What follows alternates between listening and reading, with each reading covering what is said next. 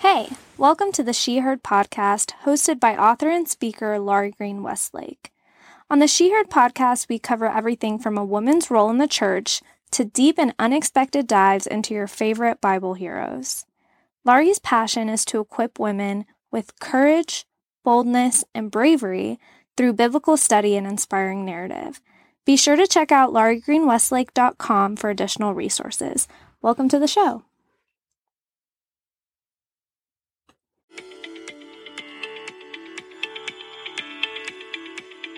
Hey, Laurie here, and welcome to today's podcast. I want to tell you about something very exciting that is coming up on the radar June 3rd. That's June 3rd, 3 months from this month. We are going to be hosting a women's event, an all-day women's event from 8:30 to 3:30 or 4.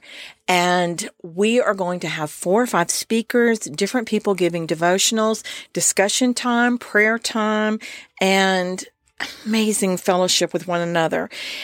This is going to be held at Vertical Church in Albuquerque. So you can get on their website, look it up. They are actually offering up their facilities to us, which is the biggest blessing ever.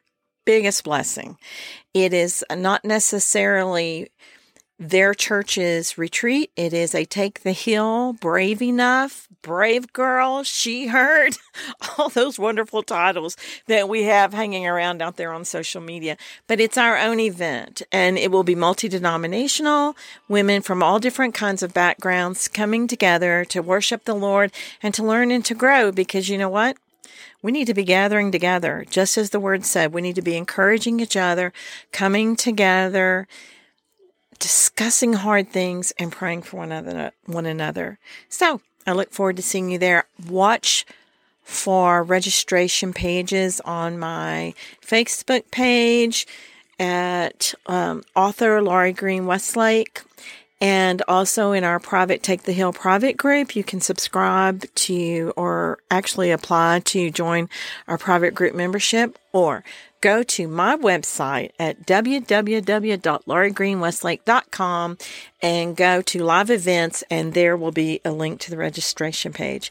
So I just want to thank you in advance for considering that. There will be a small cost. I think we're looking at about $50 a person to cover strictly our lunches, snacks, and, things that we need, journals and things that we need at the conference for you to be able to take notes and feel like you're having a wonderful experience. So that's it. So tonight I am coming to you to talk about, I'm going to call this a Wednesday short because I want to talk about something that kind of hit me in the face today. Is it's probably something that you've all been hearing about. The Asbury Revival. Yes, I'm going to talk about that again. The Asbury Revival has winded down, and the officials or leadership there in the Asbury University have called it to a close and closed it now to students. I'm not sure, and I don't want to speak out of turn about the timing if students are still in the chapel going for long hours at a time or 24 hours. But I do know that they officially stopped inviting the public to join. We also know that there have been outbreaks of what is being called revivals across the country at different universities, and not all of them Christian universities, and in just some general ministries, I believe. As a matter of fact, the ministry that I work for is in prayer. We've opened up a 40-day prayer room to just pray about where God is leading us, the things that are going on, how we can be more effective, how we can serve Him better, how we can represent Christ better, and how we can get His word to those who do not have it. Can you imagine being without God's word?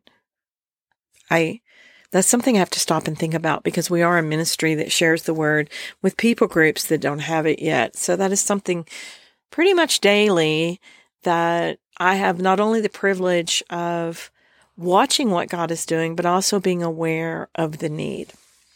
But back to these revivals. So today, it was kind of by accident that I was following a lead from our PR person at the ministry and ended up reading a couple of articles really quick about, or from, I should say, pastors or naysayers that were indicating that the Asbury revival had all been pre-planned, actually funded, and was supporting and had on the stage LB, what is it?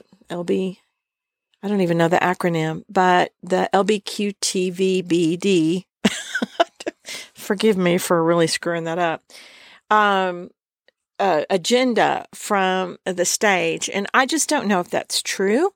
I wasn't there. I can't speak to it. I did see some live stream coming through and heard people worshiping the Lord with all their hearts and arms raised. And I wept. I wept when I saw it. But in these articles, I was just thinking how sad it is and how like us it is, how human nature is for someone to call something out and say foul. And it feels like since COVID and everything that happened there, that we've really, even as Christians, we've been split in the way that we believe, and we're following the world in the way that we respond to someone who doesn't believe like we do. We're starting to look more like the world than Christ. And it was so funny. I came home tonight, and you all know that my daughter is very involved in this, in helping me with this podcast and some of the other things that I'm doing. And for right now, temporarily, she's camped out at our house while she's in transition. But she said to me, haters are always going to hate. And I thought, oh, yeah, that's true. But is that a reason for me not to try to speak truth, or for me not to try to bring the word of God into a situation? I tend to play the devil's advocate. If you and I were sitting around a table and you told me something that you felt very passionately about, and it was something that maybe had two different viewpoints, probably just because I play the devil's advocate, I'd probably nod along with you and go, yeah, Jill, I hear you. But what about this? Just because I believe that through the wisdom that we are given by the Holy Spirit, that we will weigh things and we will look at them before we become dogmatic, especially about things that we may not be 100% familiar with or equipped with all the facts. So I don't know if everything that happened on that Asbury campus was authentic. I want to believe that it was, but here's where I went in Scripture, and here's what I think about that. Does it matter? Yes. Number one, it matters because Christ told us several times to be watchful for false doctrines, for things that would lead us astray, and even that there would be claims of Christ being in certain places. And he told us when they say, go over here for Christ is there, don't go, don't believe him. And so, and some people are using that in the anti-Asbury movement to say that you don't have to go to that campus to experience Christ because God is omnipresent. We can have his revival in our hearts anywhere, anytime. And that is certainly true. But I did find myself wishing I could witness these Generation Z, Gen Zs, worshiping God. What hope that just puts in my heart to see them praying for one another. When is that bad?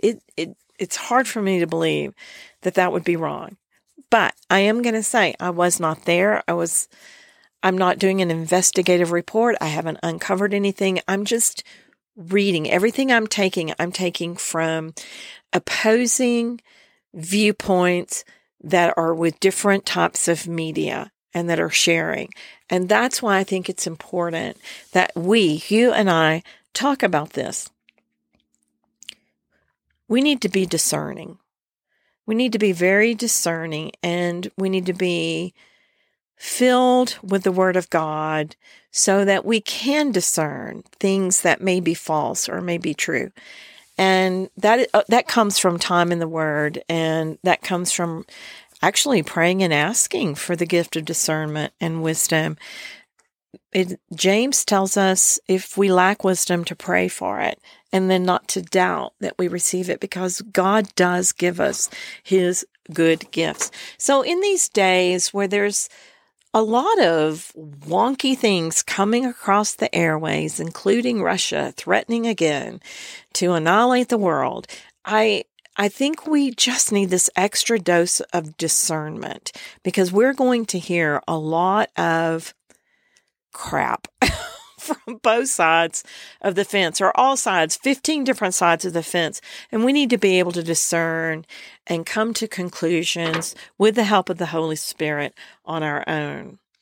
So I wanted to tell you something that I've said for years now, and it's a great reminder to me, and it's a great reminder to you. But the Holy Spirit is one person of the Trinity, a third of the Trinity, and the same Holy Spirit. It's just that one Holy Spirit that is speaking in your pastor, that is speaking through your favorite Bible teacher, that is speaking through me right now. That same Holy Spirit is in you, and he can teach and guide you just as well as he can any teacher. Teachers get it wrong. We are all humans. That's why it's very important that you know the Word of God for yourself, and you're constantly searching the Scriptures. Now, I was reminded of a scripture when I was reading some of these naysayers about the Asbury experience, and I'm not here to argue that. I think you're probably getting that point from me right now. I'm not here to argue with myself or anyone else on whether that was true or not, because I honestly think, in a way, it doesn't really matter. And I came to that conclusion because I remembered that Paul said in Hebrews when he was in jail. Do you remember the scripture? He was talking about how some people are preaching from the wrong motive. He says it's true that some preach Christ out of envy and rivalry, but others out of goodwill. And then he goes on, that was 6:15, Hebrews 6:15. Then he goes on to say in verse 17, but what does it matter? The important thing is that in every way, whether false motives or true motives, Christ is preached. As long as Christ is preached, and if he is, and this is a big question you can ask yourself when we encounter false religions, and we are warned over and over again by Christ 2,000 years ago. And so I say, how much more does this apply now as the days get wonkier? We are told time and again that there are going to be false messiahs, false Christs, false religions. So we have to be watchful and we have to be aware. And one of the questions you can ask yourself is this: is the message of salvation being preached? And is that message glorifying Christ as the single way to eternity, to salvation? Christ alone. He says, I am the way, the truth, and the life. No one comes to the Father except through me. So that is what we stand on. And if anything else is being preached, then you can bet that's false. So another story that came to mind I wanted to share with you today is a story that I experienced when I lived in Texas, and through a series of events had come to know that the Lord was leading me and a group of other women to open what we called then a crisis pregnancy center. Now, a lot of them go under the umbrella of CareNet, or they're called First Look because they have sonogram machines, but it was a crisis pregnancy center where girls could come and take a pregnancy test. And then if they were pregnant, we would counsel with them.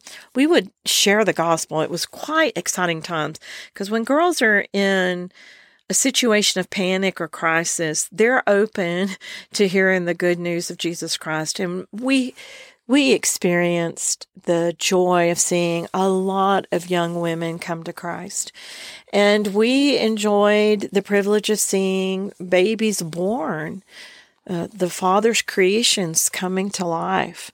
And it was a wonderful, hard time. And it was a hard time because I had 3 kids and had taken on a young pregnant girl from Mexico to live with us so she could finish school, and then she had her baby with us, and I had quit a job. I'd actually sold a business and was working at the Crisis Pregnancy Center as the founding director without pay. And we'd sold our home and downsized, but we had 3 kids on my husband's salary and had been working at building this crisis pregnancy for several months, and money was very tight. Also, as we were getting started, we just weren't having, in the initial months, women coming in to get pregnancy tests or to get counseling. We also had a licensed professional counselor on staff, and so that was a plus. So we eventually were so busy, it was crazy. We had, oh my goodness, I think in the state of Texas, the most volunteers at any crisis pregnancy center, which won me the award of Focus on the Family's Texas Hero, which was an outstanding, unbelievable moment for me, because I don't see myself as a hero. Most of the time I see myself as a screw-up, and you probably identify that because none of us, unless we're narcissistic, really see ourselves that way, but I digress. So back to the Crisis Pregnancy Center. We had this pregnant girl living with us. Man, I love her. She accepted Christ when she lived with us, and it was a beautiful experience at my kitchen table. My husband led her to the Lord. And fortunately today, we don't keep in touch super regular, but I do hear from her, and the idea that she loves the Lord, she's still following him, and has a family now, actually married the father of her baby, which was an amazing, amazing event. But in my complaining to the Lord, we had this girl, and I was learning a lot about the social services system in the state of Texas, having her live with us, putting her through the systems of WIC, and just getting her on medical assistance and getting her whatever she needed to finish school. And then when the baby was born, to go to daycare. Just a lot of paperwork that I learned. It was a great experience for me to be the director. But as we were just taking care of her, and no other women were coming in, and we had people that were funding the work of the Crisis Pregnancy Center. Again, I wasn't drawing a salary. No one was. But we had donors who had helped us get a building, get the supplies we needed, get the licensing that we needed, and open up. And one day, I was actually complaining to the Lord and he knows this about me. I'm very driven. I'm very goal-oriented, and I like a lot of action, and I like a lot of action fast. And if things are moving slow, I begin to go, is this what the Lord wants us to do? I'm that person. I will bail quick going, oh, this must not be what he wants, or otherwise he'd be blessing. And by the way, that is just such a big lie, because there's so much that he has to teach us in the patience and the waiting. And it's a lesson I've had to learn over the years. I hope I'm better. But anyway, I was telling him, I've quit my job. We've sold our house. We've moved here. We're living on hot dogs and fish sticks. And, we'd gotten down to, we'd sold a nice car, and we're driving a junker, which she, by the way, totaled when I let her borrow it to go to school in Dallas. And things seemed to be pointing to, we've made this big mistake about the Crisis Pregnancy Center. And one day I was praying and just saying to the Lord, really, after all of this, you're not even going to bring women to us? And the Lord said, so what if I did this all for her? And he said her name, and I'm going to say Nancy. I'll just call her Nancy. the girl that was living with us that was pregnant at the time. He said, what if I did this all for Nancy? And I went, what? We got this building, we renovated it, we painted it, we've spent donors' money getting this place up and ready, buying pregnancy tests, going to conferences, learning what we're supposed to do, bringing on this LPC. It is all for Nancy? And he said, I'm asking you, what if it were? And I said, wow, okay, I guess that's great. And he said, it would be worth it to me. All the money, all the time, all the sweat equity, her soul is worth that to me. And at the time I didn't understand it, because at that moment I was praying that prayer. We had not led her to the Lord. We had not prayed this prayer of salvation with her. And when we gathered around the kitchen table and we did, and I watched this transformation in her body language and her face. And she, after she asked Jesus to become her Savior and she declared him Lord of her life and believed in him and his sacrificial act, she just let go of this sigh and she went, man, I feel so good. That feels like I've been washed clean. And that's when my own dim light bulb lit up and I went, it's worth it. The value of one girl's soul cannot be judged on the sweat equity or mere thousands of dollars to open a crisis pregnancy center. Her soul is priceless. It's priceless. So that was my lesson. And that's kind of where I'm trying to think of some of these outbreaks of little revivals or regenerations or Holy Spirit movements. Man, I hope they're all great, because I love the idea of Christians coming together and praying together and worshiping the Lord. He says, be still and know that I am God. And I believe there are moments we are to just stand and be in awe of him. And some of the naysayers are saying, if there's not an outpouring of work from this experience, if people are not being transformed to go out and share the gospel, then it couldn't be a true experience. I don't believe that is necessarily a marker for whether an experience is true or not. But I do also, as most of you know, believe that all of God's people are to be building a kingdom, and that faith without works is dead. And so we are all called to do something, but in the way of building kingdoms, or his kingdom.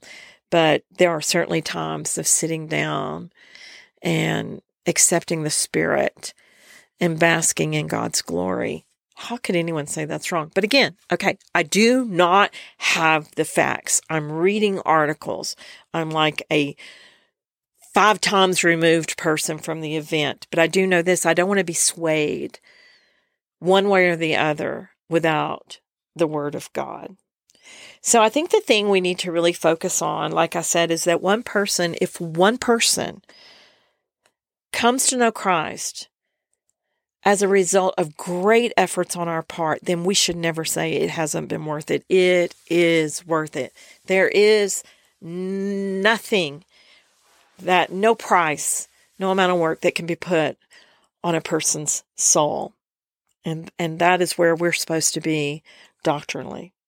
And I think the next thing we have to remember is that Jesus said, he said this, it's quoted in Luke 18, but when the Son of Man comes, will he find faith on earth? I think that's the big question. When the Son of Man comes, will he find faith? And what is faith? And faith is the substance of things hoped for, the evidence of things not seen. Your faith, if he comes and he finds faith in you, that faith, until the moment he arrived, has been evidence to those around you and those in the spirit world watching.